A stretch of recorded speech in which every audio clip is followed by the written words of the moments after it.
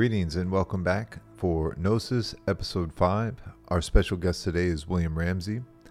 William Ramsey is an author, researcher, and attorney who is a member of the State Bar of California. He's also a graduate of the University of California, Berkeley, with a degree in history.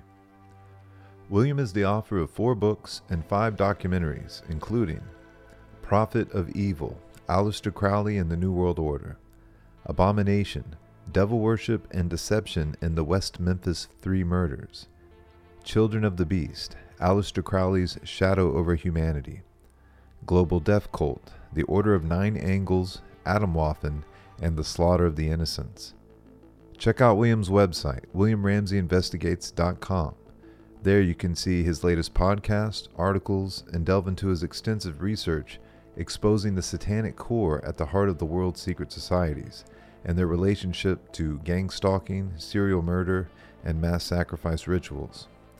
William Ramsey is a Christian, and he considers his books, films, and broadcasts together as a Christian ministry, with the intent to expose evil in conformance with what Paul wrote in Ephesians 5:11, and have no fellowship with the unfruitful works of darkness, but rather expose them. So I'm blessed today to have William Ramsey. So welcome to Gnosis, Mr. Ramsey. I've recently become aware of your work, but it seems like you've actually inspired work that I was looking into with the world's most dangerous book, 9/11 as Mass Ritual. I didn't realize it, but a lot of that work was based on your original research. Correct. Prophet of Evil, Aleister Crowley, 9/11, and the New World Order. They use some of the same pictures that I put in there, same stuff. So it's interesting for them to take credit for a lot of my research. Is pretty rich. Oh, well, I didn't realize that was the case. They should give credit where it's due. And when did their book come out? Something like 2012. Mine was published 2010, self-published. They kind of came out trying to. I don't know the totality, but it was written with Peter Levenda, who's writing books with Tom DeLonge of the To the Stars Academy. And, I see. Has written many in occult book. He's written a lot of books. People tell me that book is very similar to Levenda's writing too. So I have to go back and check that out. I have to go back and look at Levenda's. So I don't even know how much of that book was actually written by S.K. Bain. I don't know. I got to watch out. It's okay. I'm all about the truth here, and we have to be able to bring these things up. These things happen. People get ripped off all the time in creative arts. And interestingly enough, that book, Peter Levenda, speaking of him, he's an apologist for Crowley. He's one of those people who denies that Crowley admits he was a pederast and that he was, sacrificing children. And he was called to account by Jason Horsley, who has an email chain with him that he publishes in his book, The Vice of Kings. So it is interesting to see how many people are there who should know better, and they're making deliberate lies of omission. And so for them to rip off your material, it kind of seems in line with their character. Have you seen Levenda in the OTO ritual in the documentary The Secret of Secret Societies? No. Okay, well, wow, please go down that hall. There we go. I'll share this. Putting Peter Levenda on blast. This will be the second time today. That's interesting. All right, I have my own little Levenda file, so all my stuff. Let's see if I can share this. Share screen. Okay. Okay, you ready? Can you yes, see sir. this? I can see it. Okay, we're gonna get the ritual. So they're talking about Crowley here. They're doing a Crowley ritual. There's Alex Jones. No, actually, what you get is the end of civilization. Daniel Panetta is a member of the OTO who will take part in the ritual. So Daniel Panetta is a member of the OTO. The law is really an instruction to find who you really are, find out your true purpose, and then to do that purpose. And that's Peter Levenda right there as the OTO member. Do you see him? Wow, yes. So that's Panetta right behind him. So he's uncredited in the Secret of Secret Societies. But I would say that's a giveaway. He's an OTO member, which puts him in the place of very interesting influence on his books and his outlook and things like that. So I think he goes back. He's admitted that he goes back to working at the Magical Child, which was an occult bookstore in New York. So the same guy who he was associated with the same guy who invented the X-Men, which makes perfect sense because Crowley used his Seal of Babylon, that X inside the circle. Oh, wow. And so he's alleged to be the writer, Simon, of the Necronomicon, the fake Necronomicon that came out of H.P. Lovecraft. Oh, so that's who is this? The creator of X-Men is. I have to go back and get that article, but there's an article that he wrote where he was friends with, or I think he dated the wife of the guy who wrote the X-Men. And they both kind of were in the same intellectual circles, back in those days, 70s and 80s. I think Levenda's in his late 60s right now, but he's still around. I mean, he's working for To the Stars Academy, co-wrote stuff with Tom DeLonge, and you can go to the Amazon page and look up. I'll probably just pull this up too. You can go up to the most dangerous book ever written. And there's his name on there. Bane has kind of a sketchy background too. Interesting. See, it says Peter Lavender right there. Let me see. I can't see your screen. I'll pull it up. Okay.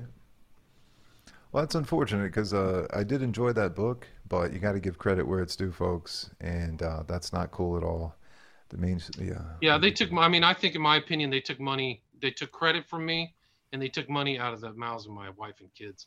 Yes. So to me, it's very dark. Yes. Like I mean, don't get me started. Oh man, I'm sorry to hear that. Well, that's what I like about this show is, we just follow the truth where it goes. And there's a lot of these lifetime actors that we find in our midst that, they appear to be working to uncover things. In reality, they're obscuring and covering things up. And their finish of that book was ridiculous. They had some thing where there was going to be a nuclear bomb blown up in Tampa, like Arizona or something, based upon that.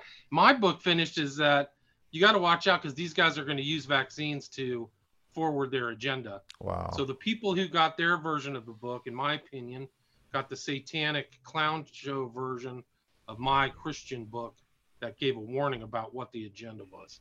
So the people who probably read my book might have gone, maybe I won't take that jab. And then the people who read theirs didn't get that warning. So there's a lot of problems. I'll put it together. People will probably be shocked at how brazen it was. Yes, that sounds, because, and I'll read your book as well, and I'm sure I'll see the parallels. And wow. S.K. Bain, I messaged him recently because I wanted to invite him on the show, and if he joins the show, I'll ask him. So what's the situation? Yeah, ask him flat out. Where did he get his information? How much did he take? Ask him how much does he think he took from me? Because I can tell you right at the intro of the book, you might actually be able to look inside here. Mm-hmm. Watch this. This is the contents. Acknowledgement. I would be remiss not to acknowledge the contributions of two researchers in particular. William Ramsey, author of Prophet of Evil, Aleister Crowley, 9/11, and the New World Order, whose work provided valuable insights. I would say it provided a lot more than that, because my thesis is the same as yours. I mean, this is so bad. Oh, wow. I can't go through that. Wow. Sorry, these people are considered really honorable. Chris Milligan is considered honorable. There's a lot of problems. I've heard some Peter Lavenda. People need to really watch out. I mean, maybe people from a different faith tradition, different outlook, but if you're a Christian, that guy should be on your radar. Like, I mean, I don't know if people have this reincarnation or any old views or whatever, or all wisdom is the same.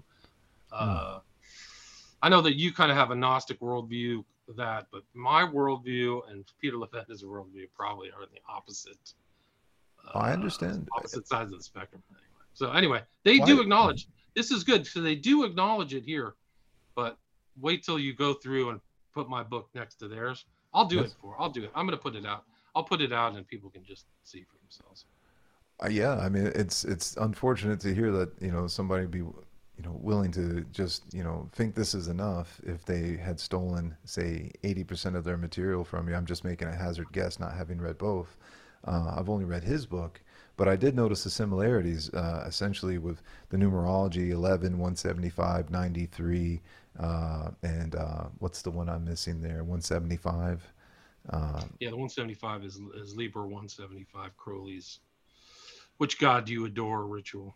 I can't remember the Latin name he used at the time. Oh, it's so he insane. calls it the Crowley Code, and I didn't lay it out like that. they're stylistically much different than my approach, because I really wanted to tell the truth about Crowley. Mm-hmm. So my book is a lot of biography of Crowley, which they leave out in this, and that's a kind of the omission, and I think Lavenda's approach. So yeah, I mean, if you look at S.K. Bain's other work, dude, he doesn't seem to be able to write longer books like this one, which I find also interesting. Like, he's put out 40 to 50 page books, but he doesn't seem to have the same style as this book, which I think is saying something. I see. So it could be Lavenda just using him as a sock puppet, and others. Yeah. It's such. There's a lot I can say. I'll get it all out. It'll be very clear. I just have to sit down and do it.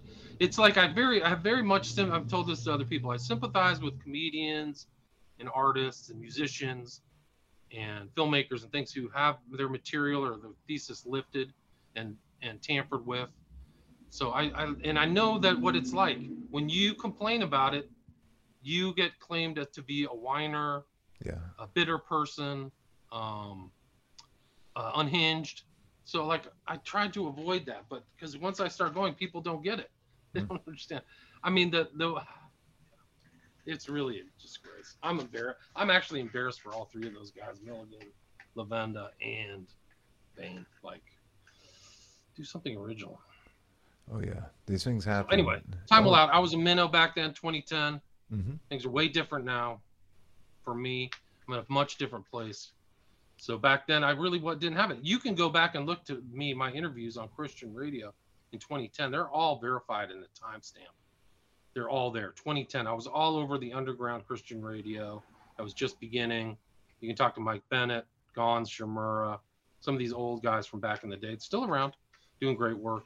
But I was on their shows. There's a couple other guys, Bennett, Barnett, Kevin Barnett.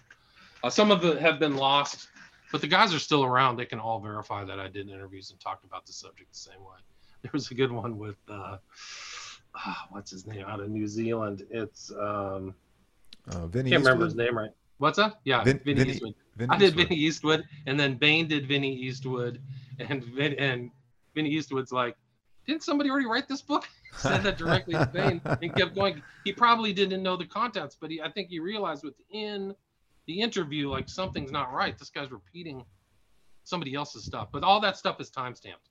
Wow. It's all was done before Bain. So, it's just a bigger group. It's like a bigger fish. Yeah. Comes in on a smaller fish. Oh yeah. And has a lot more contacts and stuff like that. And I think there might be a lot more to the story. Who really owns the book? Who benefited? Who's the real financial beneficiary? Oh wow. You have to look into that. Yeah. Who promoted it? Sometimes publishers promote books, so the publisher has the thesis and they hire out people to write the book for them. That's what Lavenda did. Lavenda is a writer. He, not just for his own books, but I think that was his corporate job, was to put together materials as a writer. So that may have happened in this book. I don't know, but wow. A lot of times, sometimes if a publisher sees a good idea or an idea that they want, they will put the pieces together, just like a producer, right? Producer gets the director, the actors, all that stuff. I think something similar happened with Tracy Twyman. She was writing a book, Da Vinci Decoded, and she had done the original research and laid out the outline, and eventually they just took it from her. Is what if I'm recalling correctly. I mean, it's something. Who took it? I'm not sure who the original publisher. The Feral House. I think she published her stuff through Feral House, right? It may have been Disinfo. Oh, even worse. I wouldn't be surprised if Disinfo did that. You know what's funny? So this is like the same interview I had earlier today, because we were talking about Rogan's producer is an old Disinfo guy. And the guy who started Disinfo was Richard Metzger, loved Crowley. And all the people, he had a lot of people on there who were from that world perspective. Robert Anton Wilson, Genesis P. Orridge, people I had studied in Children of the Beast. Oh, yeah. So that stuff, that current is still present. That's the whole thing that people get beguiled by. They look at it as like something in the past. No. The Thelemic ideas are much more present than people even realize. It's just they haven't keyed into it enough, as far as I'm concerned. Yeah. Well, full disclosure, I was never paid by Disinfo, but I was asked to post there, and I would post about 9/11 truth, and I was kind of a noob there, and I was a little bit naive, but I would get heckled endlessly because I was someone who was advocating that we pay attention to 9/11, that we look into a lot of shadowy corridors and exposing a lot of fake gurus and sham, and so they had a mixed bag. They had when 9/11 happened, I was naive to so much of of these machinations of the state, and their books were one of the only places where I could see, the truth about something like, say, Columbine. But I can see now where limited hangouts, being what they are, and controlled oppositional networks, often inviting in the people they want to corral. Uh, I've had Corrupt, good experiences. infiltrate. Totally. Matt Staggs is the guy who who's the booking agent for Joe Rogan. And I remember Matt before he got that job, and he would send Joe these long emails of a bunch of like the headlines of the day. And I think over the years he just kind of won his favor by being, persistent. Also, Joe's got some weird connections to Satanism. He performed, or not he, but Duncan Trussell, his sidekick, I guess you could say, during the Joe Rogan Questions Everything on Sci-Fi Network, which was totally an op to discredit conspiracies, which were massively exploding all over the internet. And so he and Duncan, they went after Michael, what was his name? Oh, he did the first movies about chemtrails that really gained a lot of notoriety. I Oh can't yeah, remember I his forgot. last name. Clifford Carnicum, was that it? Oh, I Let, don't remember. let me see if I can look it up here. Michael, I'm drawing a blank. Michael, So that show, I wasn't aware of that. So that show was to discredit those kind of ideas that were around on the internet. Huh?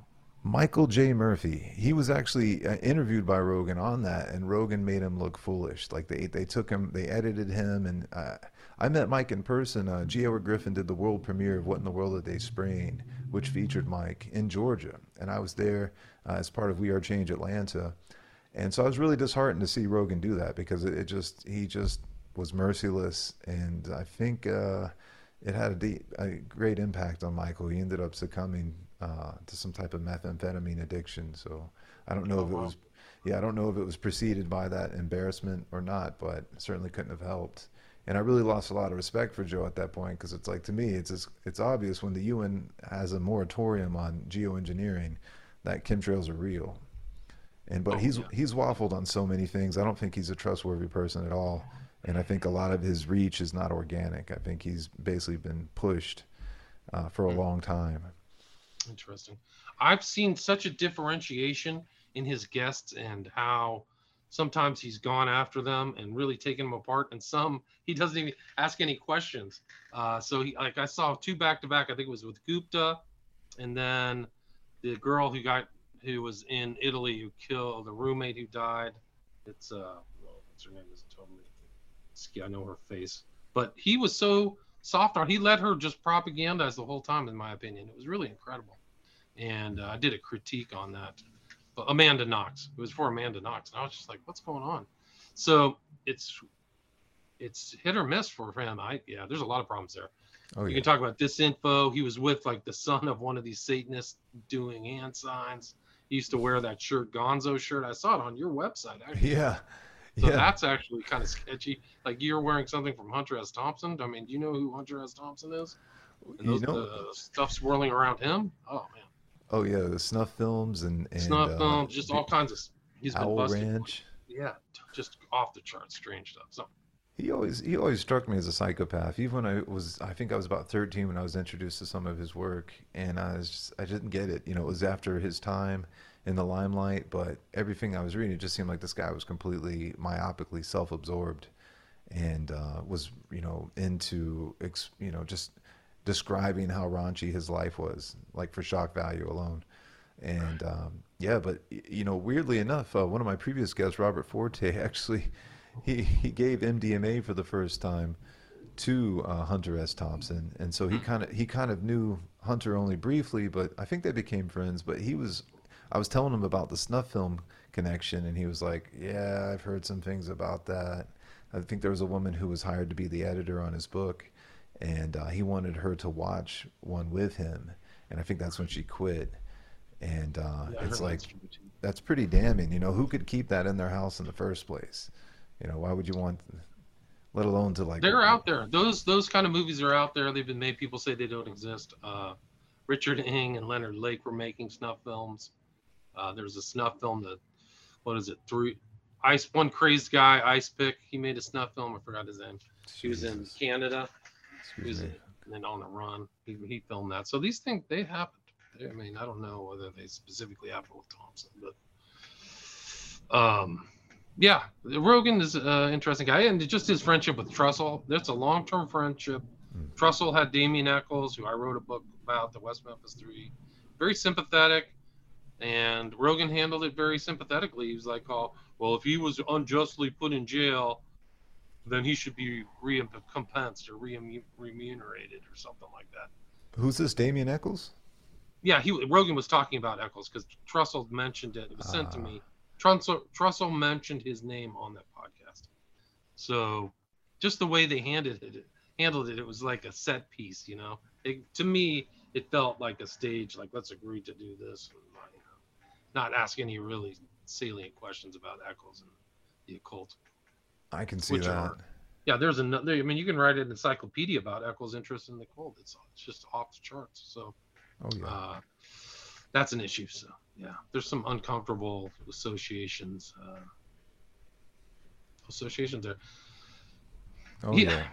He's friendly with CIA agents, you know. So he has this kind of thing where he's edgy, but there's certain stories he doesn't go into on that show.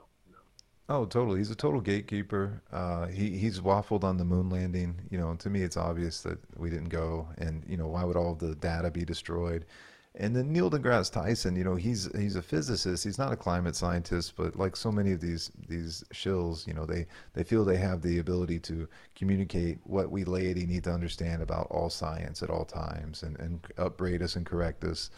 And Rogan falls for that. He plays the role, and he let Neil deGrasse Tyson shame him into believing the official story of the moon landing publicly. So it's kind of like you see this ritual taking place where, okay, I'm going to walk it back. I'm not so edgy anymore. He did it with climate change. He's done it with the moon landing. What else has he waffled on? Carbon tax is associated with climate change. He went after Candace Owens for merely holding a different opinion. And you know, the gentleman I used to work with, Randall Carlson, actually, I got him on Joe's show. It took a long time. I introduced him way back in 2008. Now, I didn't know Joe personally. I just realized that here's somebody that has a lot of potential to reach, independently reach a lot of people outside of what was the mainstream matrix at the time. And so never thought he would blow up to be the biggest podcaster of all time. You know, had some ideas that he'd be very popular, but, you know, I'm kind of surprised how big he's gotten. But yeah, he needs to be questioned, and you know, to me, it seems like he's compromised because he's covering up these issues. He won't deal with Building 7, 9/11. He gets like this deer in the headlights look anytime his friends bring it up. He's just like, change the subject, you know. And I don't respect that. If he's trying to maintain the most popularity, he's doing a great job. So maybe that's really what he's trying to do, is not have very alienating positions that would alienate people. So that's right. I mean, you got to take everybody with a grain of salt, but he's super influential. I think he was right about the vaccines. He had those two guys, McCullough and Malone, on, which nobody else would touch. And everybody, those shows were super listened to, 25, 50 million listens or something crazy like that, because people were starved for that information that they were getting censored from. That's right. On the corporate media and the big tech. So sometimes these characters, they're multifaceted. Yeah. So totally. To his credit, I'm glad he did cover them and allow a dissenting opinion in that regard. And he was pretty steadfast about saying, you know, you shouldn't be forced to take a vaccine. But, you know, he's gone on the record saying that we should just trust the experts about vaccines also. So it's kind of like he flows with whatever's popular, and he's only edgy if it's something that's not going to get him canceled. Or, I mean, he's let 100+ episodes be completely censored by Spotify for this 150 million. So wow, that's amazing. It is. And he would allow that. If you look at his corporate sponsorship, I mean, he's very much a corporate figure. He comes across as not a corporate figure, but the people advertising on his show are just like the standard Fortune 500 company type people. So totally. Yeah. So Yeah, it's a little weird because when Alex Jones was beefing with Joe, he kind of called him out for like the CIA being involved in these kind of ayahuasca cults related to Onnit and to some of these affiliate businesses that Joe has, and they're pushing of course like polyamory, and they're pushing the new age completely psychedelics. I don't have an issue with people wanting to use psychedelics. I think they can have medicinal benefit. It is dangerous territory though, and I think that I'd like to hear a dissenting opinion of someone like Robert Forte, who I had on previously, who was right there in the thick of it with the biggest names in psychedelics, and he came to realize the truth of MK Ultra, and he's very courageous in speaking out about it. But why can't Joe pick him out of all these people to discuss psychedelics? Why does it always have to be Michael Pollan or Paul Stamets, who is mostly benign, or say who's the guy from MAPS, Rick Doblin, who's probably Mossad, is what I've heard. Oh, really? Wow. Yeah. Yeah, I mean, did Forte make a tie between the popularity of psychedelics and MK Ultra? Yes, I think he realizes that the whole thing was an op now, but I think he's so experienced. He has seen there's good and bad in the mix. Even Tim Leary, who I know Leary has publicly stated that he was a kind of like a defender of Crowley as well, but he carrying on their work. Carrying on his work. Yeah.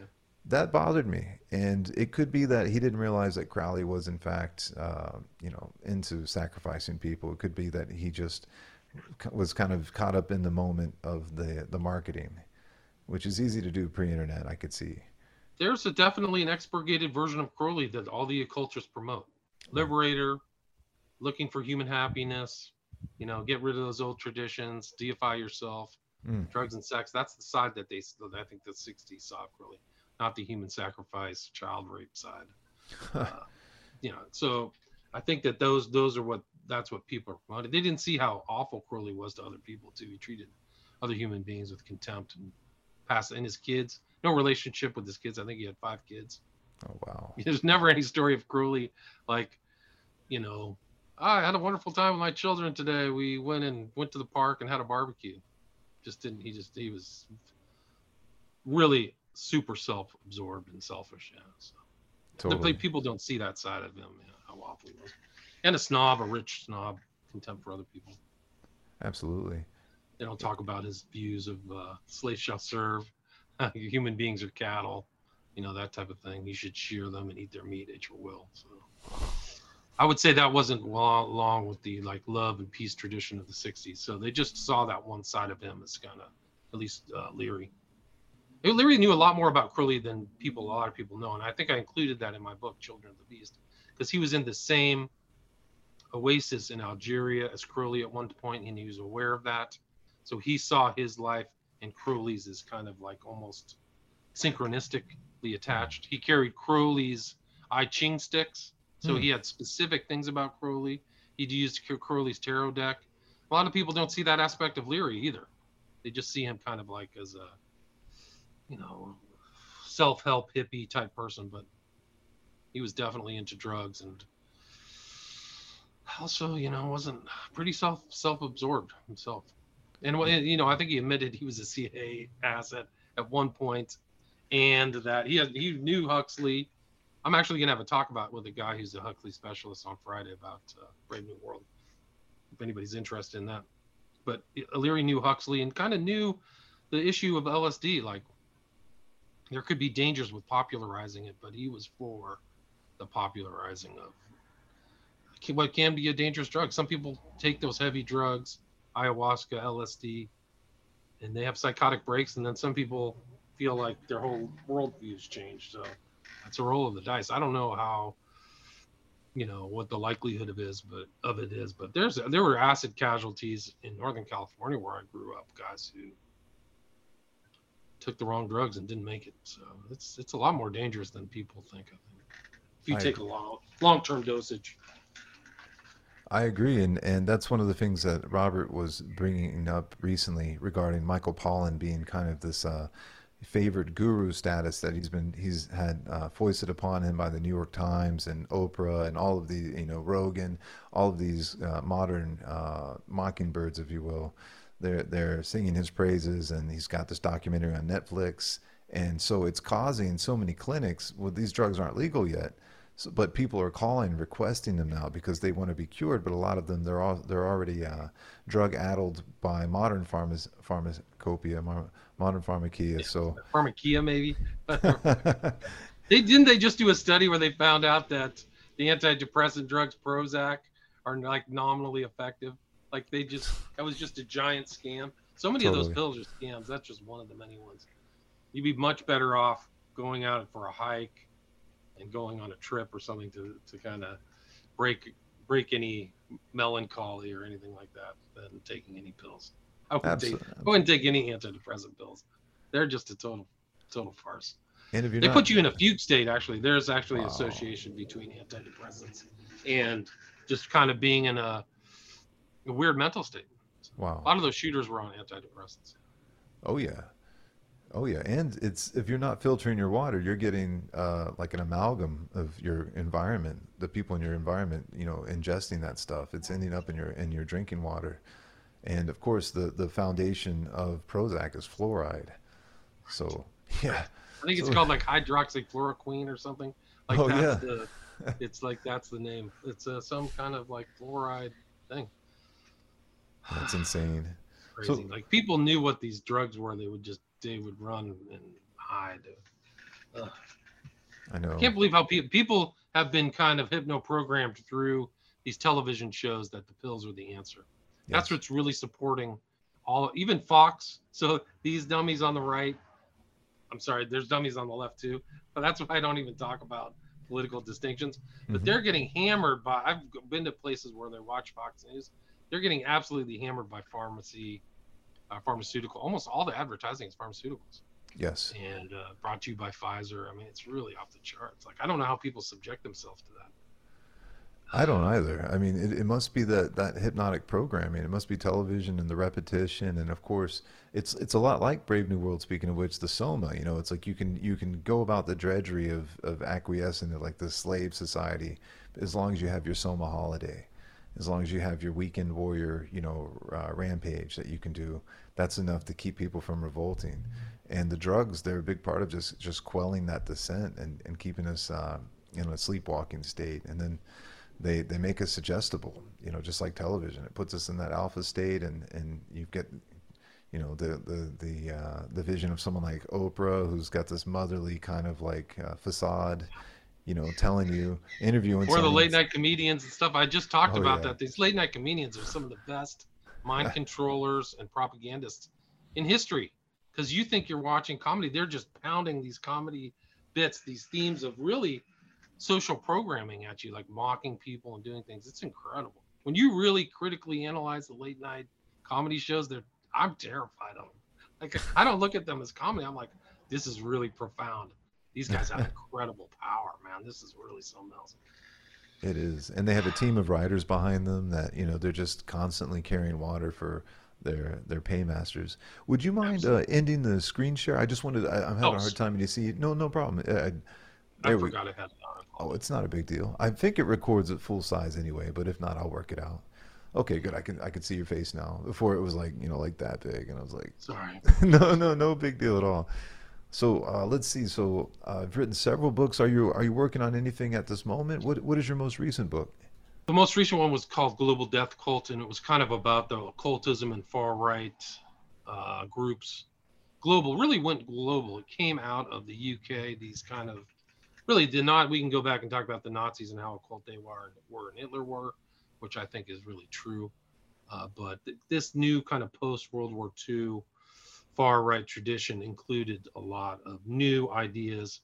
And the Order of Nine Angles was really fusing this far-right racism with occultism to try to kind of code towards a new kind of, they called it a dark imperium, like some kind of new version instead of the Third Reich, this kind of thing where they had a 300-year plan where they were going to seed the solar system, like pretty crazy. But they had a far-reaching plan, and they had objectives and things like that. But those ideas all are now dispersed. They have little cells, like kind of like a terror cell. They call them nexiums, and they're all around the reason I wrote the book is that there were events that were not connected to each other. Murders, shootings, swattings, like a massive swatting operation. And they were happening globally. Russia, they were happening in Russia, the UK. There was actually a killing in downtown London. And these were guys who were getting ideas from all over the place through the internet. So I think the internet and human travel has really changed the dynamic globally for everything, even politics, but culture too, because there's these little small subsets. And that's what I tried to map out in Global Death Cult, is that these ideas, and really what the ideas are about, killing people. Like, you're supposed to cull the population, which is why I call it cold global death cult. Some of these elites believe in culling population too, which is kind of a strange overlay, but doesn't involve, it's not involved in the subject matter of this book. But that's and it tied into my research, came out of the research into the smiley face killers, which is this phenomenon of young men going out at night.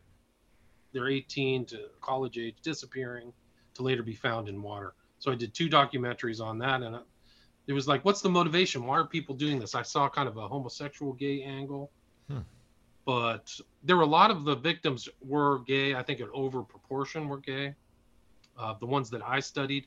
But then somebody came out to me, Igor Sarsky, and he said, hey, have you ever heard of this group? They believe in going out at night and doing nefarious stuff. I said, no, I don't know who they are, but I'd studied Crowley. I know a lot about it, about the occult milieu. And so then it was like, well, so you're supposed to go out and select an offer and kill them to get past, to go up this ladder, the septenary way in this group. And I was like, oh, wow, that sounds interesting. So that's really what led to the book. But there were interesting overlaps. The founder guy supposedly is David Myatt, who's in the far right, who knew kind of the far right characters in the UK, but also was in communication with the Temple of Set and literally had correspondence between himself and Michael Aquino, where they're talking about their version of Satanism. And that's in, I think, the 2nd or 3rd chapter of my book. They're called The Letters of Stephen Brown. So this guy's writing under different pseudonyms. Same writing style, which is kind of telling. Writing styles are kind of a signature. You really can, a specialist really can get your handle of grammar, language, and really kind of is an imprint. And I found that I'm not a specialist, I wasn't trained in that, but very similar writing under different names. But it's interesting to see them writing, because Myatt's like saying, oh, we're more real Satanists than you, you're fake. We don't even believe in the Christian paradigm of Satan and God. You know, we're believing these dark gods. And so they have this whole different kind of worldview. But that was my most recent book. And I think that, and some of these guys that I was writing about haven't even been properly tried. There was a guy here, Woodard, in Orange County.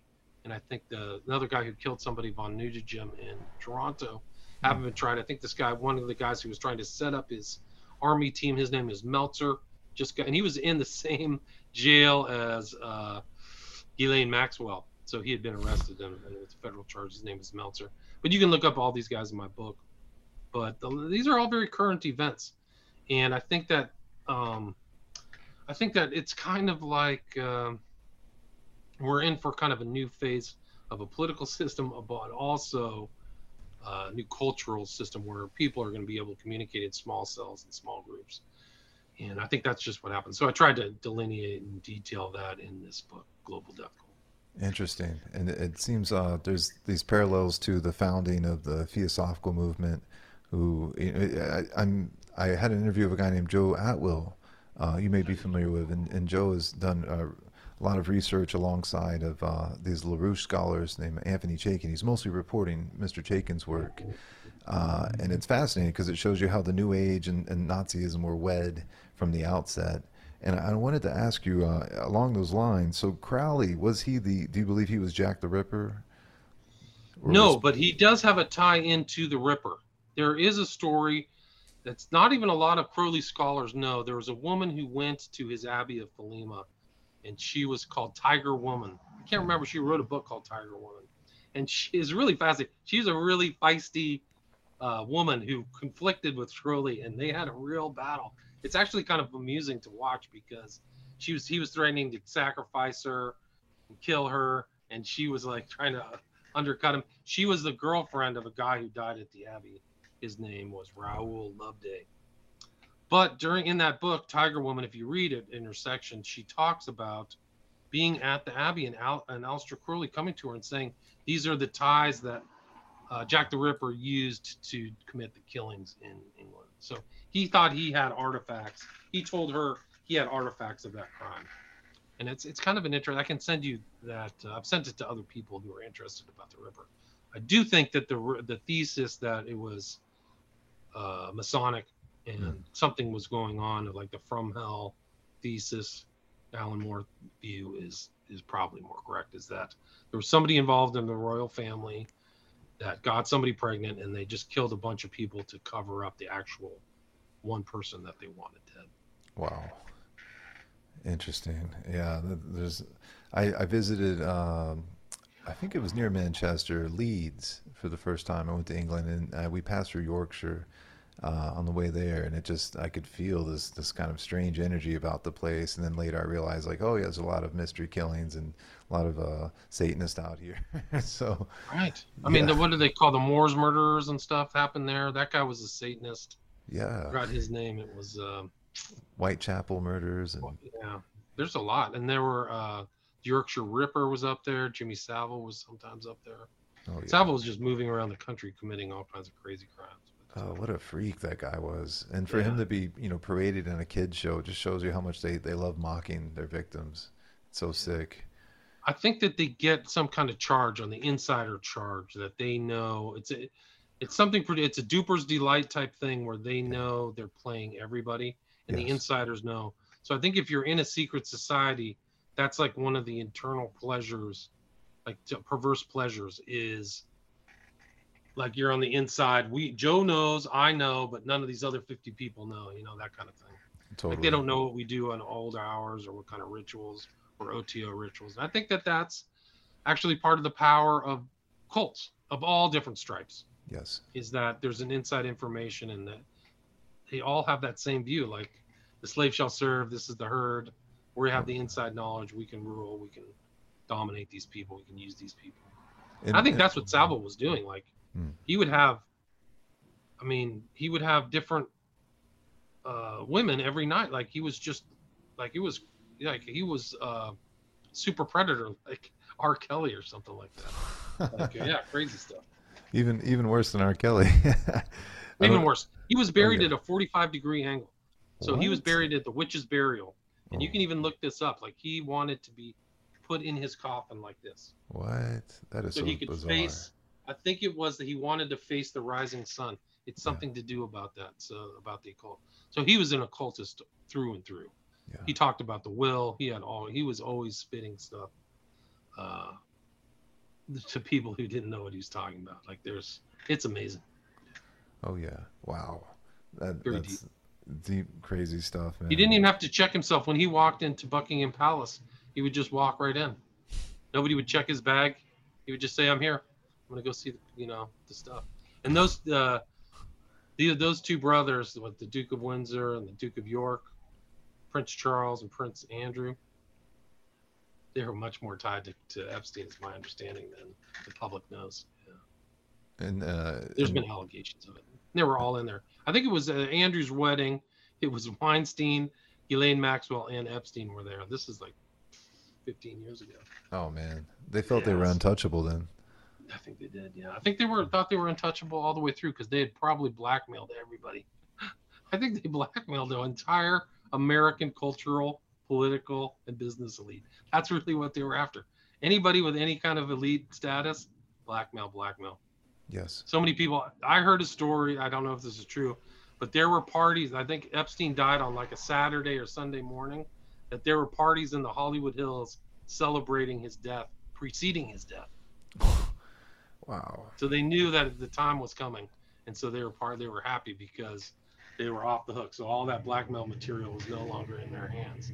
Or so they think, right? Because it could be that the NSA. It looks like Admiral Rogers and Michael Flynn and others are involved in a counter coup with the Q operation. And I'm curious if you've looked into that at all, and if you have any opinion on the matter. I don't think Q has any meaningful statements.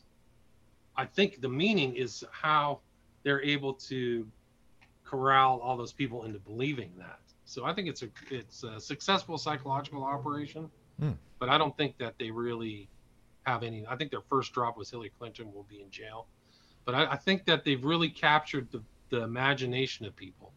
Like, I don't think that JFK Jr. is alive, but when they said JFK Jr. was going to show up, I mean, this is like a conspiratorial Anna kind of environment. Well, they said JFK Jr. was going to show up at Dealey Plaza at a certain time, and like 1,000 people showed up. Do you hear that? Like, there's so many people who believe that he's actually going to come out of the woodwork. Well, there's a lot of things where, the way that they're able to authenticate whether or not it's Q is because you only post on, say, 4chan, and then you move to 8chan, 8chan became 8kun, and it was revealed that 8kun was actually, the server was a DoD server.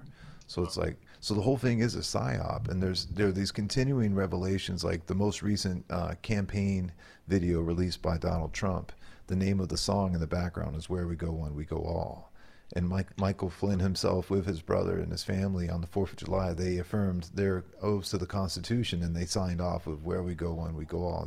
I, Jack Flynn, do solemnly swear that I will support and defend the Constitution of the United States Constitution of the United States against all enemies, foreign and domestic. against all enemies, foreign and domestic. That I will bear true faith and allegiance to the same. That I will bear true faith and allegiance to the same. That I take this obligation freely, That I take this obligation freely, without any mental reservation without any mental reservation or purpose of evasion. or purpose of evasion. And that I will well and faithfully And that I will well and faithfully discharge the duties discharge the duties of the office on which I am about to enter. of the office of which I am about to enter. So help me God. So help me God. Where we go one, we go all. Where we go one, we go God all. bless America. God bless America. So it is a successful psyop.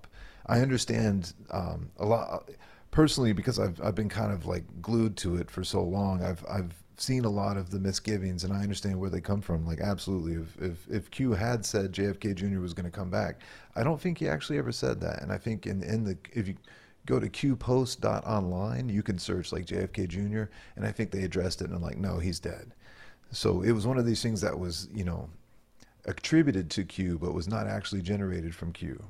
So do you think that Q is legit, like they're actually sending legitimate information to the public, or are they just dragging them along to kind of psychologically group them and manipulate them to be against the present system? Like, I think that like, if you call everybody a pedophile drinking adrenochrome and Hillary Clinton is a criminal, she should have been indicted, obviously. But I think that's like, okay, we're all thinking in the same herd. We're all thinking with the same mind. If you're all, how many people are following Q? Millions, right?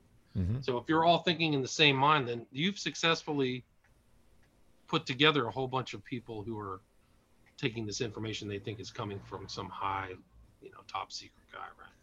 Well, there have been a lot of disclosures and foreshadowing that have supported that is legitimate. So, for instance, before Trump ever set foot in Korea, they were foreshadowing that there's going to be this huge meeting in the summit in Asia. And there's so many dozens, if not hundreds, of Q proofs. So it is elaborate. So, for instance, you brought up the first Q post. It says, Hillary Clinton's going to be arrested on 11/3. Well, in the Law of War manual, which is the legal procedure for continuity of government actions in the event that the White House is seized by a foreign government, 11/3 actually relates to that coding. So it's almost a lot like in Kabbalism, you have these correspondences, and then you have reversals. And so the cant or the green language, with 11/3, if you reverse it 3/11, that's the first date that COVID was declared a pandemic. So you have two correspondences it still allows plausible deniability for Trump, because if he ever admits that, until the deep state actors are arrested, we'll see what happens on October 11th with this trial with Danchenko, who's part of the Crossfire Hurricane operation, and John Durham, the most successful attorney general in United States history, helped take out Whitey Bulger and all the Boston mob.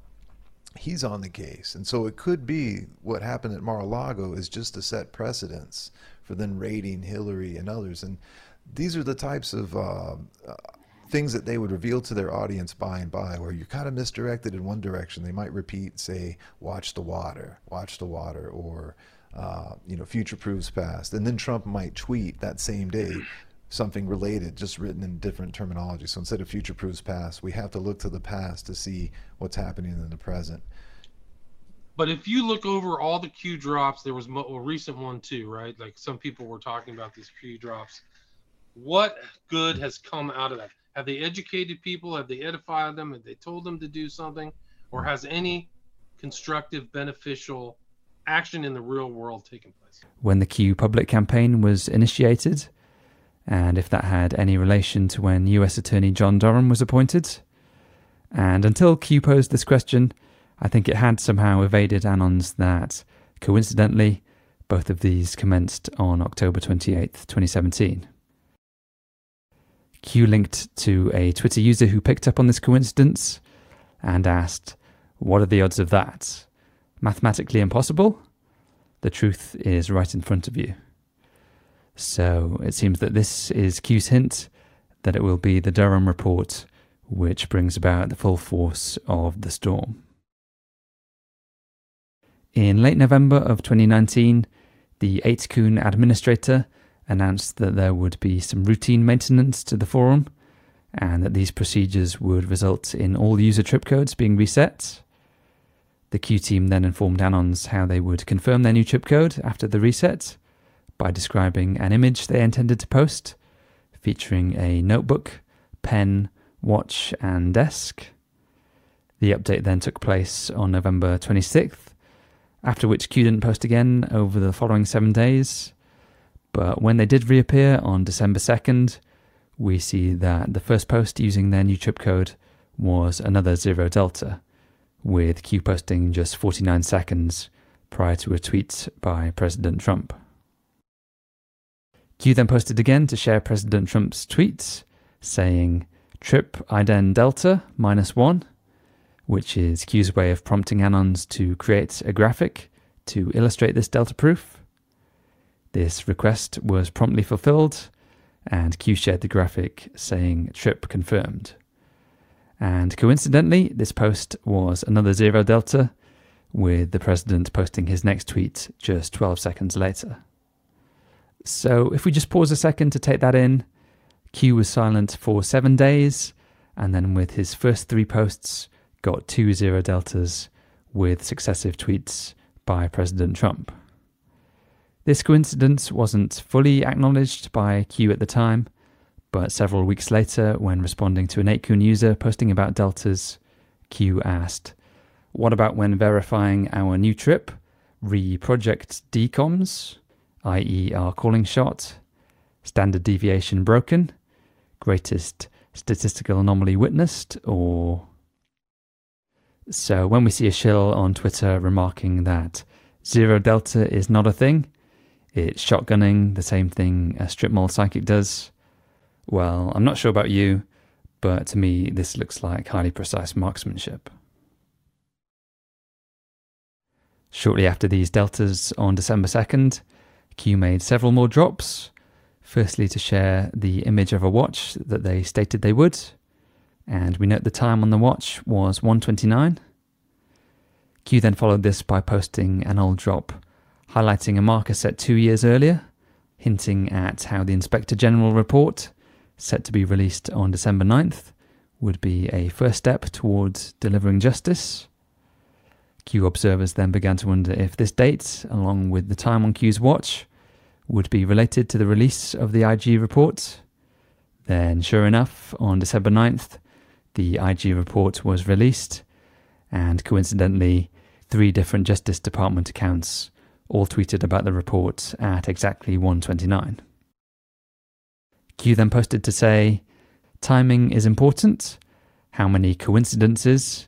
Use of coincidences essential not to violate national security. Before mathematically impossible. Pfizer equals start." President Trump then commented on the release of the report, and there were a few things that he said which pricked up the ears of those of us who have been following Q. Well, they fabricated evidence and they lied to the courts and they did all sorts of things to have it go their way. And this was something that we can never allow to happen again. The report actually, and especially when you look into it, and the details of the report are far worse than anything I would have even imagined.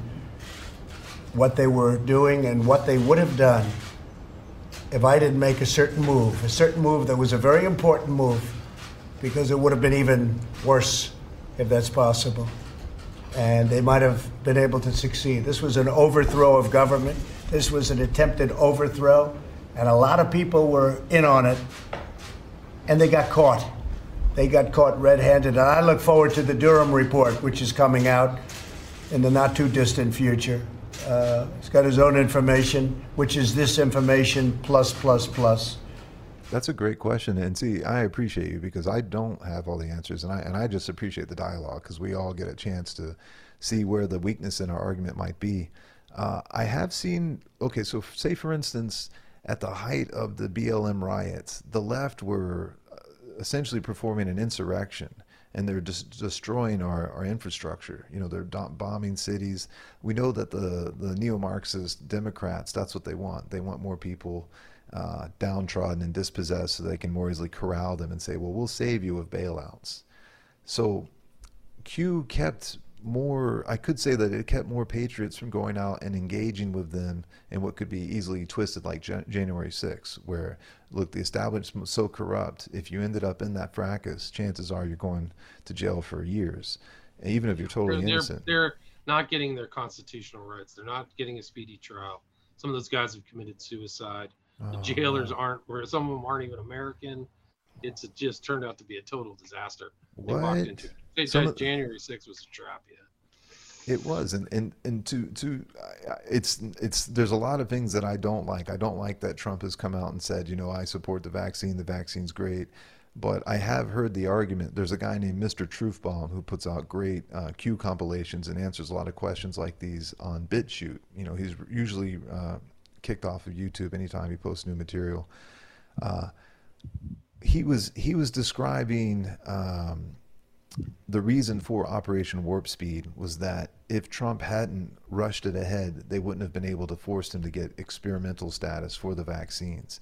And in so doing, they could prevent the legal mandate, which is something that would have forced all Americans to maybe line up. And, you know, you could see where the police and the National Guard, et cetera, could be corralled by an occupying force to go ahead and, you know, inoculate, quote unquote, everyone with these experimental weapons. And so, it reminds me, there's a book called the Hagakure, or the Book of Shadows. It's about it's a compilation of like samurai wisdom, and there's a story where there was wildfires and fires in villages was a perennial existential threat for villages in Japan, and so there was a fire in a city, and there was people running to get away from the inferno, and they didn't realize it, but the bridge was out connecting them to the next town.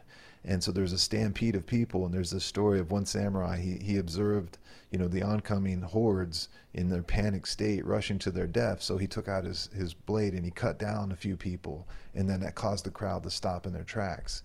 And I hate to say it, but when it comes to warfare, it could be that we're going to have that unavoidable casualties and collateral damage that could have prevented even larger mass genocide that would have left all of our population weakened. And those are difficult decisions to make. And I would say, you know, Trump has done a lot, given that he's a billionaire and he lost so much of his personal value and that they're always trying to kill him. To me, it seems there is something, he's a legitimate threat to these people. I would like to reiterate that President Trump has made clear, with respect to COVID measures, he opposes mandates. Preventative measures and treatments are a matter of choice for each person. And the schools must reopen to allow the children get back into classrooms to avoid permanent scarring to their lives. There is a reason he has to endorse the vaccine. We are in the middle of a military operation in World War III. As I've said many times before, President Trump goes by the law of war. Trump publicly told us that we are at war, and that he was a wartime president. I'm really happy with the job we're doing, and I'm glad that this team and me are here for this horrible thing. I mean, it's a number of people have said it, and I feel it, actually. I'm a wartime president. This is a war. This is a war, different kind of a war than we've ever had. The globalists' plan involved starting COVID once Hillary won. When she didn't, they waited until the last year of President Trump's term to roll out for several different reasons. They wanted to use it to cover up election fraud, promote more fear to take away people's rights, and of course their depopulation agenda. The deep state cabal also waited until the last year of Trump's presidency to do this plandemic scamdemic, so it would not give him enough time to make a vaccine, so they could then present one that could be approved by the FDA and mandated for all. President Trump's counter move was to try to get rid of the deep state pandemic control by fear. Expose Big Pharma and ensure a quick vaccine would have to be labelled experimental and not be mandated. He had to weigh up both options. Tell America the vaccines are part of a Big Pharma globalist plan to depopulate the world, or endorse it. So let's again think about the consequences of each decision. If he warned the public, the mainstream media would mock him again, calling him a failure, hype COVID even more, demand a real vaccine, and he then wouldn't be able to expose their voter fraud. And make thousands of arrests to expose the deep state plan. And turn things around naturally with the public waking up. He would have to stop the election fraud before it could be seen, taken office for a second term and forced his hand, resulting in chaos and a certain civil war with the mainstream media fanning the flames and increasing the public terror. By endorsing the vaccine and initiating warp speed, President Trump saved us from years and years of lockdowns, while the NWO implemented their Great Reset.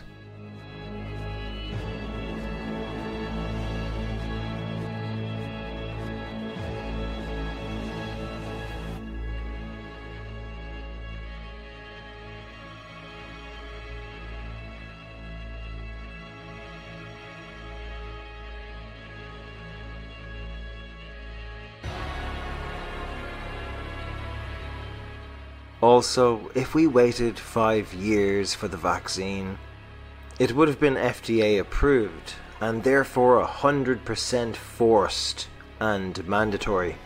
But because it's still experimental, it's not. And he's done that on purpose.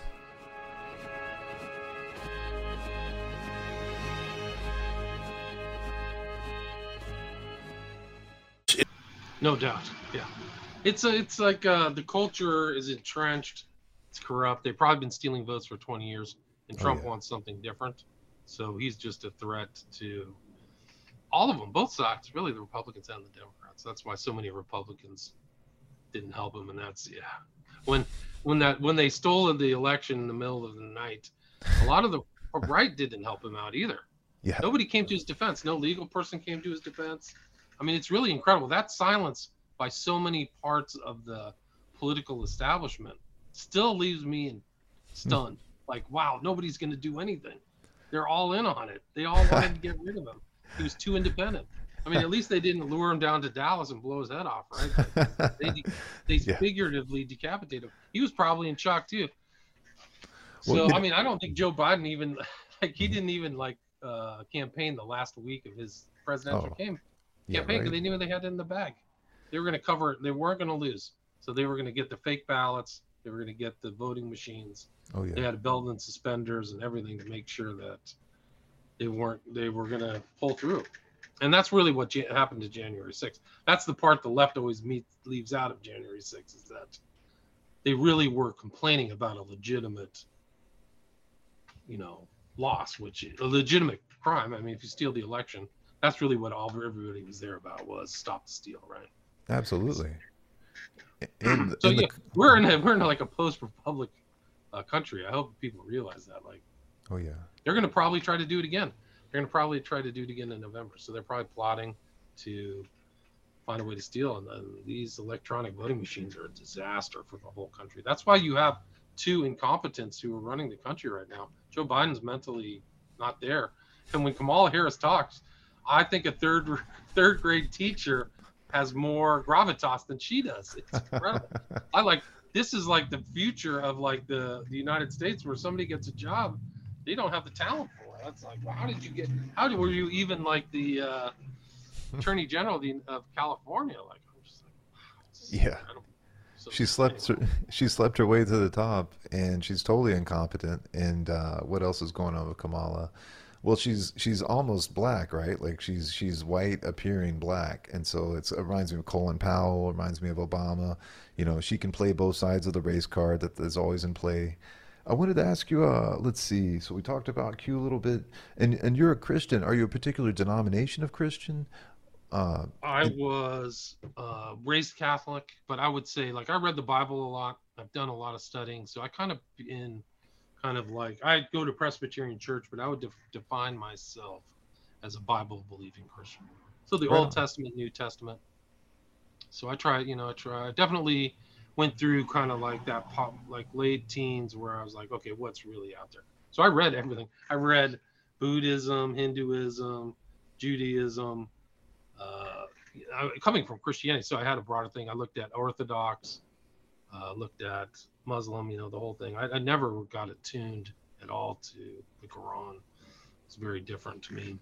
But I think that I have a spiritual worldview. I do not have a materialist worldview. Something else is going on. Man is not some random creation of cells. There's too much sophistication in just the human hand, which I keep popping up. There's too much sophistication in human mind. Human beings are incredibly complex.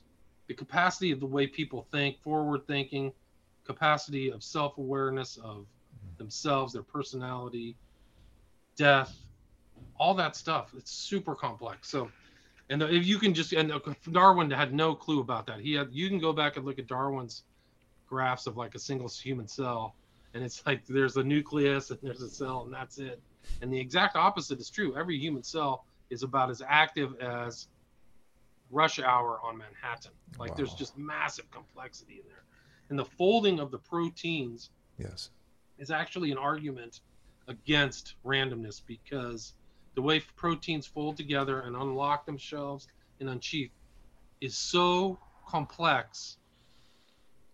It's hard for I want somebody like these Dawkins characters or Sam Harris. Sam Harris, to tell me how that randomly happened from two cells in some primordial soup with a lightning bolt hitting out. I love the lightning bolt, because the lightning bolt is like, hey, we're gonna get some Satanism in this too. So right. So I'm not a Darwinist. I'm not a Marxist. I don't think the system we're in is fair, but that doesn't mean that my solution is some kind of Marxist solution. Right. But yeah, I would say I'm a Bible. I would recommend for people, people have a negative view of Christianity because a lot of these guys are frauds. Like a lot of these pastors and people on TV are frauds. So I would recommend for people just to get a good copy of a good version of the Bible, good English translation, and read it for themselves, and to make a look at it independently of anybody else. That's what I did. So I didn't go through the Catholic view of what's this, but I read through and you go, okay, where does it say Orthodox? Where does it say Catholic? Where does it say a Pope? What does it say about these priests? Oh, let's go back through Christ in Jerusalem. He's saying, woe to you, O priests and Pharisees, woe to you, scribes and Pharisees. And all, I mean, they could leave so much out of like the Bible in common talks because a lot of the teachers don't want to fall into condemnation, is what I found out. So the Gospels are very well written. They're very sophisticated. There's a lot of stuff that's in there that a lot of people didn't even know about. For example, Revelation, Luther thought that Revelation shouldn't be in the Bible. It didn't make sense to him. He thought it was just some kind of fantasy. Well, you look at Book of Revelation now, you're just watching it fulfill itself on the daily. They're going to put something in your hand, in your hair. Like 2,000 years ago, Christ's arguably favorite disciple, John, is on the Isle of Patmos writing all this down, and now it's coming into view. So thousands of years of Christians just included this book in the canon, and here it is. And then Crowley himself takes it and perverted the whole thing. He has his own stuff on that beast. He called himself the beast. Yes. So my Christian view is not, I like to think it's not adulterated by current Christian sects or groups like certain denominational views, I would say. So Yes. I think it's if you were primitive Christian, I think I would accept that. And I think that Christ is not some Aryan or black. He was Jewish, if you believe the genealogy in Matthew. So I think that he was the offspring of the line of David. So I think that's all true. And I mean, he fed all the things for the Messiah, the prophecies for the Messiah in scripture that already existed. So riding into Jerusalem on an ass and all that stuff like that. So, and his actions and behavior, like they didn't expect to see that in that thing. That I think the people of that time didn't expect to see a personage like that.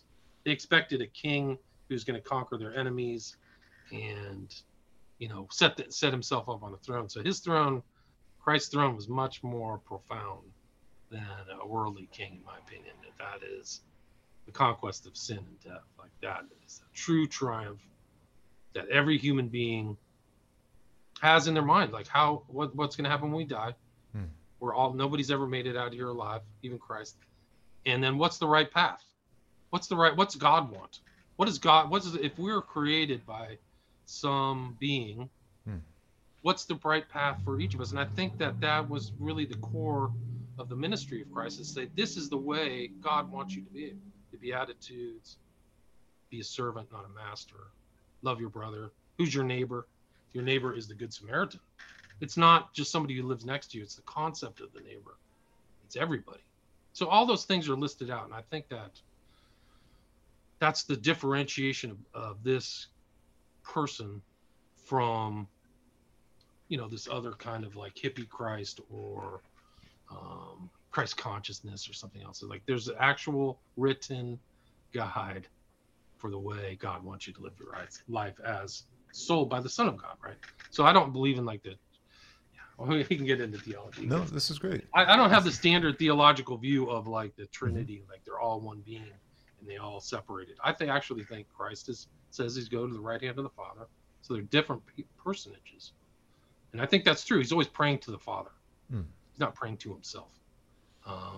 And there's a lot of complexity because it gets more deep, because then he says, I and my Father are one. In Jerusalem I am, which is the way that in Hebrew that would have shocked the Jews at that time, because that Yahweh says I am what I am. I am the I am, right?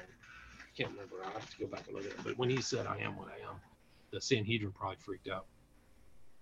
But I do think that they're different people, and this Holy Spirit is some other kind of presence. So I don't have that kind of like triune God view, which I think a lot of people could send me emails and scream at me. That's fine.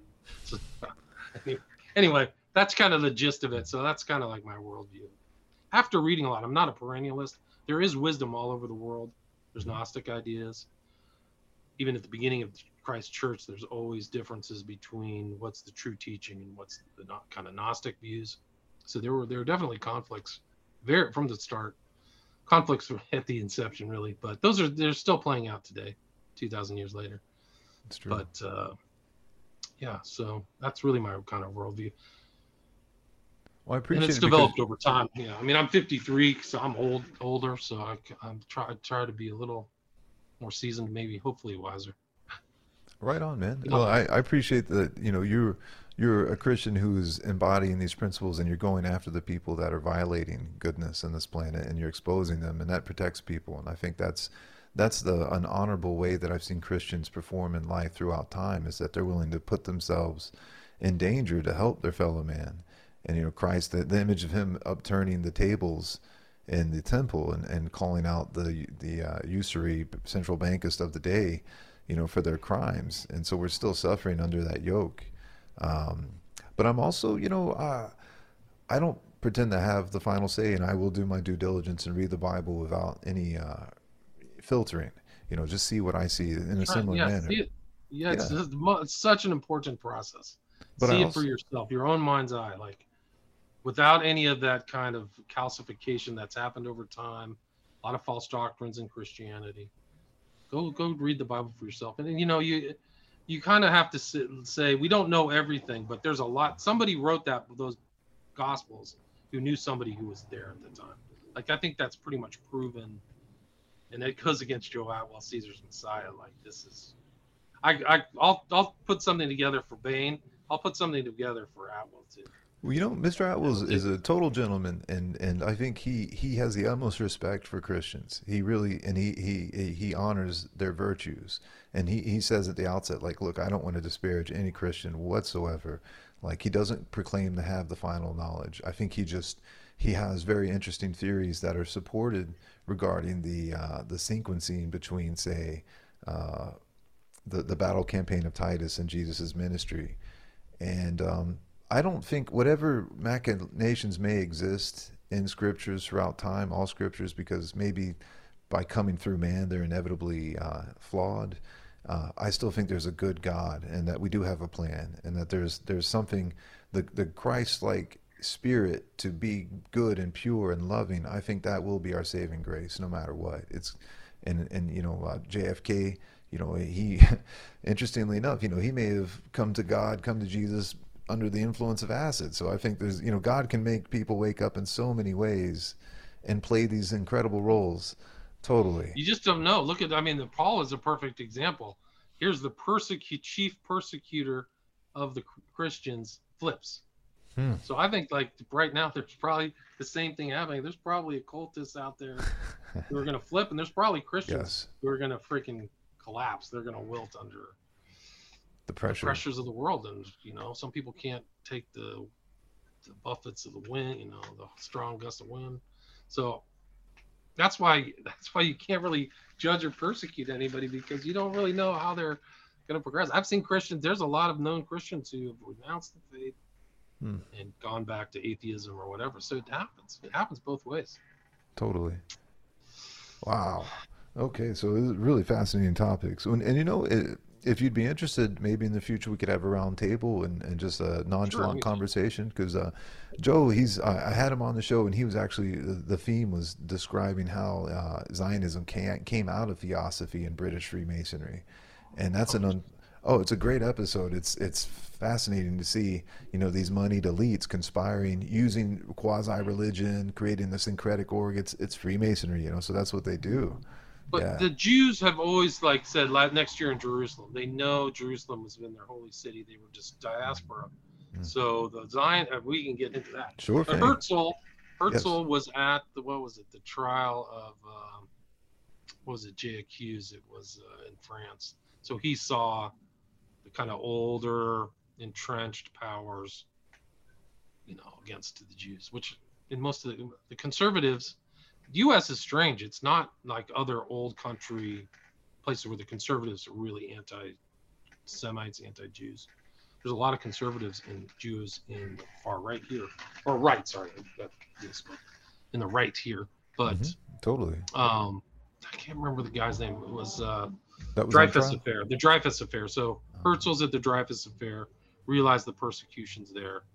So it was a long process, and I'm sure that the Holocaust, you know, solidified those people. Like, we got to get out of here. We're not safe. They weren't safe. They were proven not to be safe. The Holocaust was a disaster because the Germans kind of facilitated it. They were the bad, but they went into some of these countries, and the far right there were involved too. So Estonia, all the way to Croatia, to some of these other places, Hungary, Ukraine. So it's very super ugly. I mean, the World War II in Eastern Europe was just like some of the most awful stuff happened in really human history. I don't know what could rival that, really. I think the Mongols, like, even they rolled through these countries. They were merciful. They would just chop your head off and not torture you. You know, like, something happened in the East where, like, they put them in horrible camps and stuff. It was terrible. Yeah. Anyway, so you can see the push for Zionism, for people who have that faith and want to go back to Jerusalem. I mean, we can talk about that. I mean, that's one of the signs of the end of the world, is the Jews have returned to the Holy Land. Yes. You know, and when it comes to eschatology, I think there's a way where people could be programmed to have these expectations also. So say someone were an elitist and they wanted to bring the fear of God to a head, you know, they could mimic, you know, things written in these books and make them play out, even according to a particular date. And there's a book called Temple at the Center of Time, and it describes how, what was his name? Isaac Newton was obsessed with the Temple of Solomon and the proportions therein, and he thought that it was essentially the codex of the lost knowledge of Atlantis, and that it was also God's word. You know, that God had in fact ordered this temple to be made, and that it linked us through time to these specific dates where these massive events and shifts of consciousness and wars would take place. They were actually encoded numerically. But I'm of the opinion that that can be exploited too, because if you can, say for instance, predict an eclipse, you know, you'd be able to subdue a population similar to, I think it was in the film Apocalypto. Who was it? Right, Apocalypto. Yeah, I remember that. Who was the conquistador? I forget his name. Hernan Cortez. Thank you. And so Cortez, you know, having that technical advantage, was able to, you know, tell these people, look, you're going to anger God, so you better act right. And but that being said, I don't mean that I don't have anything against people who are just trying to honor God and be good and live Christ-like ways. I think that is really what the source of saving grace is that people identify with the beauty of Christ, and they say, you know, let me be that hero, let me be that protector. And you see the most beautiful displays. Like I remember in Houston, there was a flood a few years back, and just all manner of people came together, and they're saving each other's families from these waters. And that's America to me. It's once the mainstream media is torn down, I'd love to see much more positive, you know, life-affirming media take its place, because that's what we have to get rid of this media. Yeah. The corporate media that rules over us is poison. They're literally poisoning our minds, souls. Like, if you follow their advice, like, you're going to end up killing yourself with drugs or the shot or something. Like, it's almost like they're at war with us. So we have to get rid of them. They're not life affirming. No. They're all, I don't know how anybody can, I don't care what political stripe. Fox is just as bad. You all have to go. I would almost, like, if somebody invited me on a TV show, I almost don't think I could go on there. Like, I just can't, I don't respect any of you. You're all compromised. You're terrible people. Sorry. It's true. Yeah, it is very strange that the Luciferians, they're able to find their own and recruit them and turn them into, and I guess they're sociopaths, you know, at birth, or maybe they're made that way of something like Brave New World, too much alcohol in the surrogate, maybe it numbs the soul. Maybe it's the calcium, the fluoride calcifying the pineal. Yeah. I mean, I think that people make that choice. How am I going to go through the world? They maybe it felt like they got stepped on, so I'm going to step on. So it's like the cycle of abuse. Like, oh, nobody was out there for me, so I'm not going to be out there for anybody. I'm a Darwinist. This is all about status, and we're only here for, a short period of time. I'm getting all I want, because when I'm dead, I'm gone. There's nothing to fight for. I mean, think about those people with that kind of worldview. Yeah. Like the Darwin, like I think about, there's non-spiritual worldview. There's a lot of materialists out there. You're just here and you're done. Then there's no meaning. Like,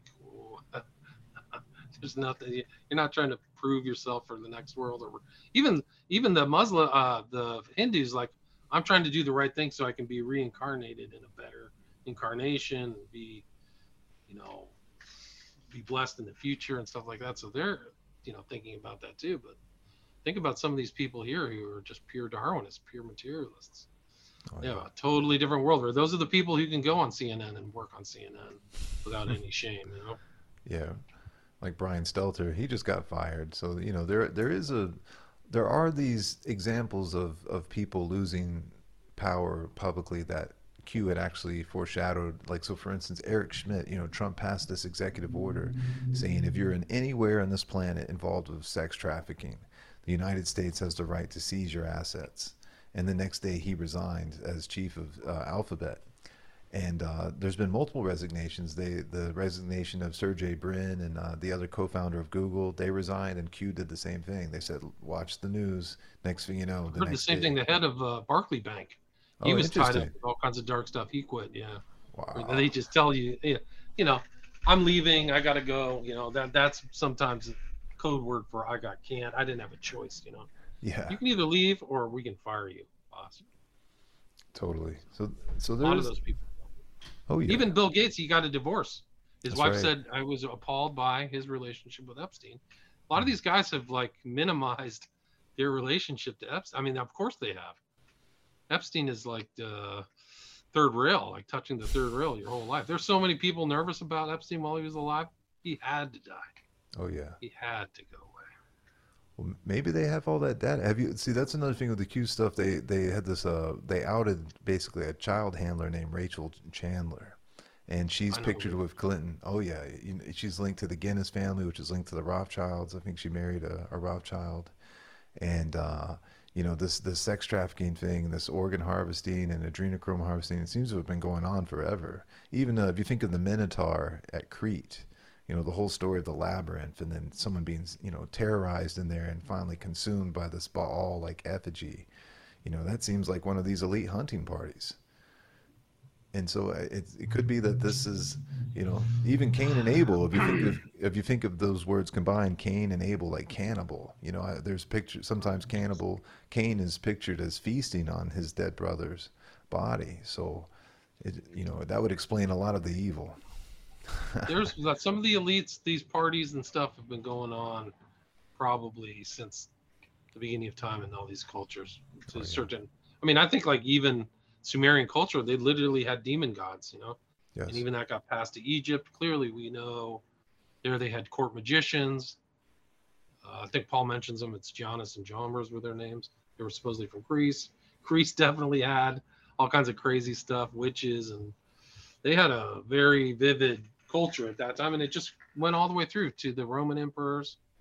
I mean, we know that I think it was Caligula was on some boat where they committed human sacrifice.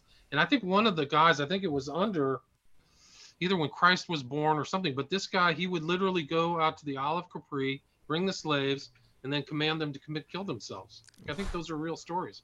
Wow. Go read the depravity was off the charts. Of the emperor, like the old Roman emperors were sick, like they were Epstein level sick.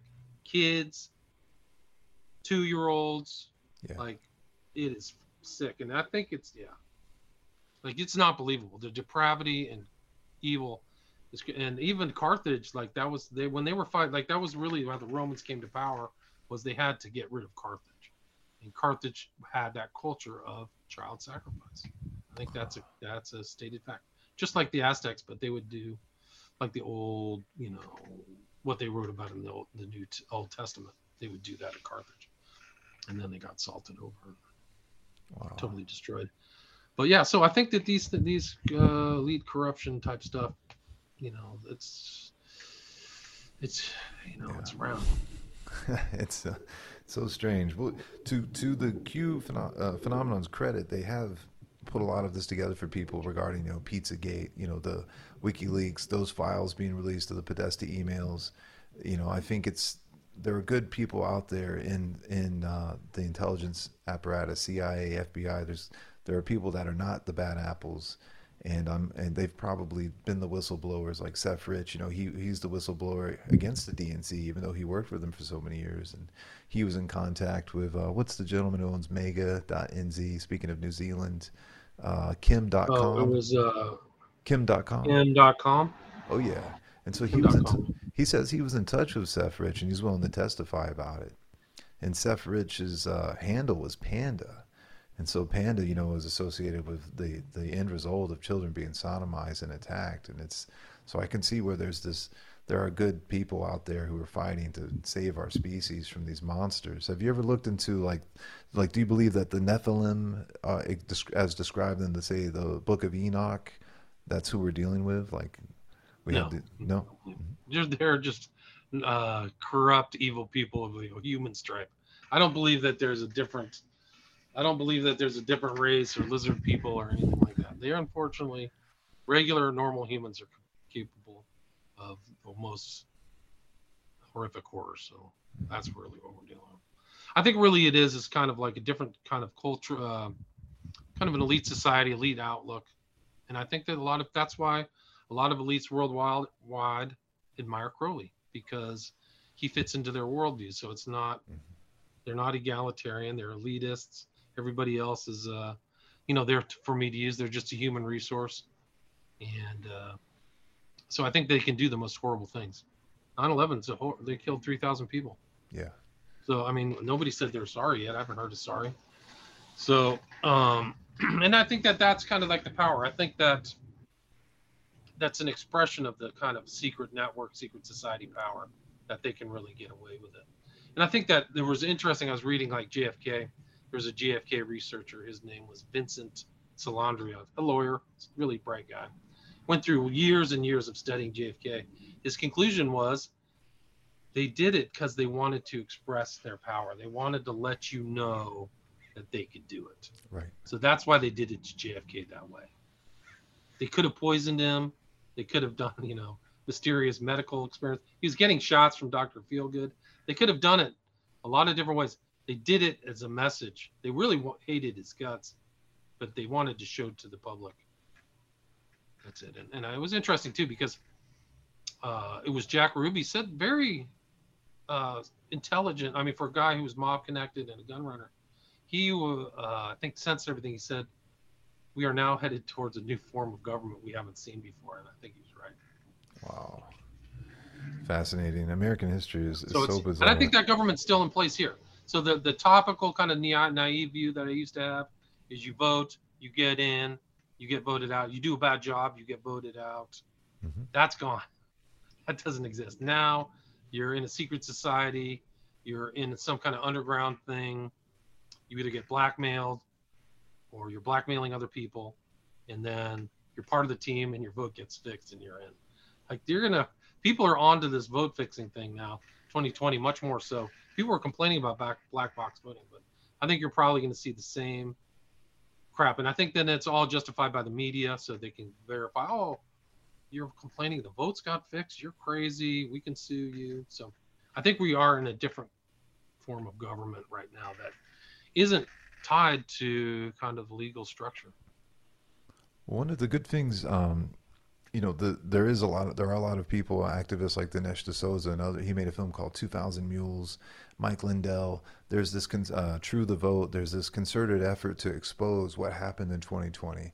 We had the most thorough forensic audit ever take place in Maricopa County with cyber ninjas, and you've got all of this forensic data that's been compiled now showing, you had the mules making mail ballot drops. We have, of course, the fake pandemic justifying them. You have, the injections from experts in cyber warfare, of course, in different countries. So it could be that if Q is real, letting them appear to steal the election, but actually going under continuity of government, then exposing that would be the thing that could change America for the better, and put in a place that was actually, auditable and fair and secure. That would mean the Democrats would never win again, especially after all the pain and no right. more But rhinos. they've waited way too long, and a lot of those didn't Q say. Mm-hmm. There's no way Trump isn't going to be president. I got to go back and look at those Q drops, because I thought they said this whole thing's going to be overturned. Biden will never become president, and that didn't happen.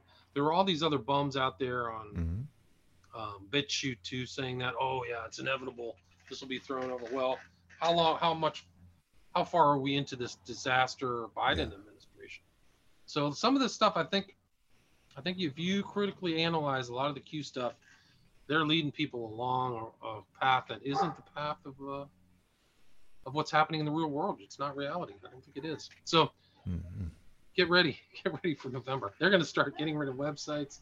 They're going to get rid of YouTube channels. They're going to ramp up the coercion or the censorship. So it's going to be. I agree. It's quite a ride. Well, I would say is, I can see where certain things have been put in place. So, for instance, like Truth Social, had Trump been president, he wouldn't have been able to be associated with that. And the Trump Media Group. They're putting together things like, I think Free Spoke is connected, which is an independent browser independent search engine, which shows you a lot of the things that are covered up by Google and all of their associated search engines. Was there anything you wanted to promote or discuss that, or you'd like people to know about you? Like where can they hear your podcast? What is your website? My podcast is William Ramsey Investigates. I have over 700 episodes. People can see that I'm Wow. putting up stuff daily. I have 5 documentaries that I have on Vimeo, and then 5 books you can get on Amazon. And you can get them through my website, William Ramsey Investigates. So, and I've got other stuff coming up. I'm working pretty hard on getting some books out by the end of the year. So hopefully in the next couple months. Would you like to give us kind of a sneak preview, maybe? No, I understand. I never tell people what I'm writing. That's what's up. It's very similar to what I've written about in the past. But yeah, I think just stuff that will memorialize some of the research that I've done in the past. So you'll just see like, okay, this is just another piece of the puzzle. So yeah. Very cool. Well, is there anything else you wanted to discuss before we wrap up today? No.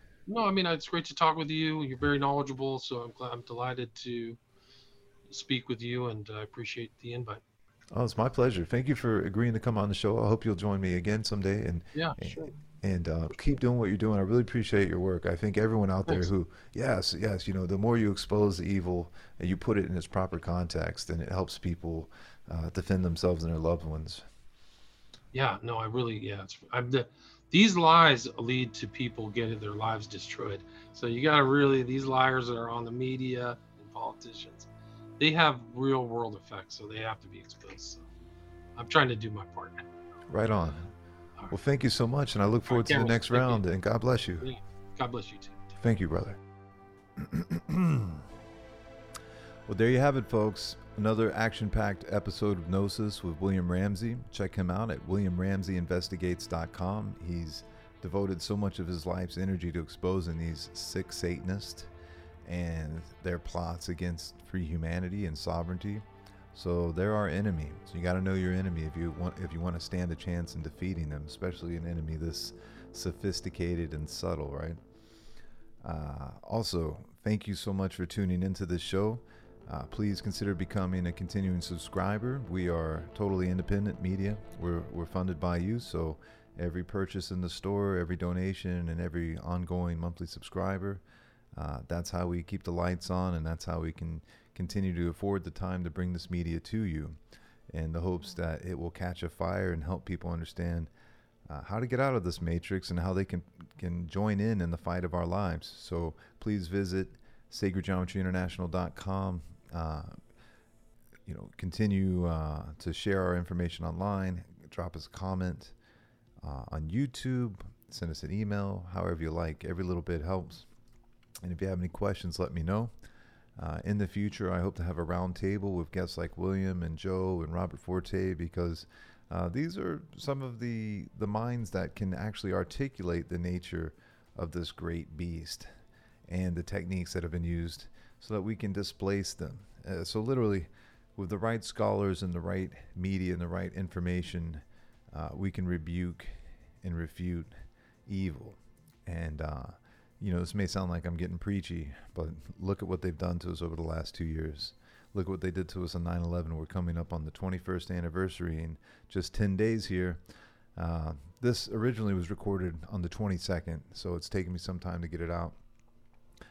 Life is like that, but I'm proud of this work, and I think there's a lot of material for you to chew on and to Q on also, because Q is bigger than me. It's bigger than you. It's bigger than people want to know, even, because it's so disruptive to the old paradigm. But a better paradigm is on the horizon.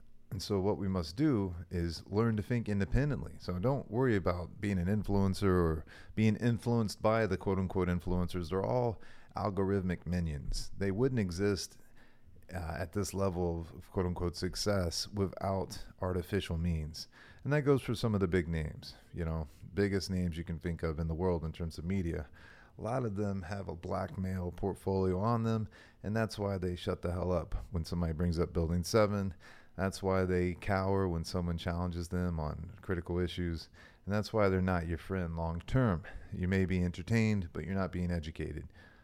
You're being manipulated. So anyway, I'm going to get off this here soapbox, wrap this episode up. Thank you again for all your support. Let me know your thoughts. Continue to share the Gnosis, and I'll see you next time. God bless and Godspeed. We're going to win, and we're going to win big.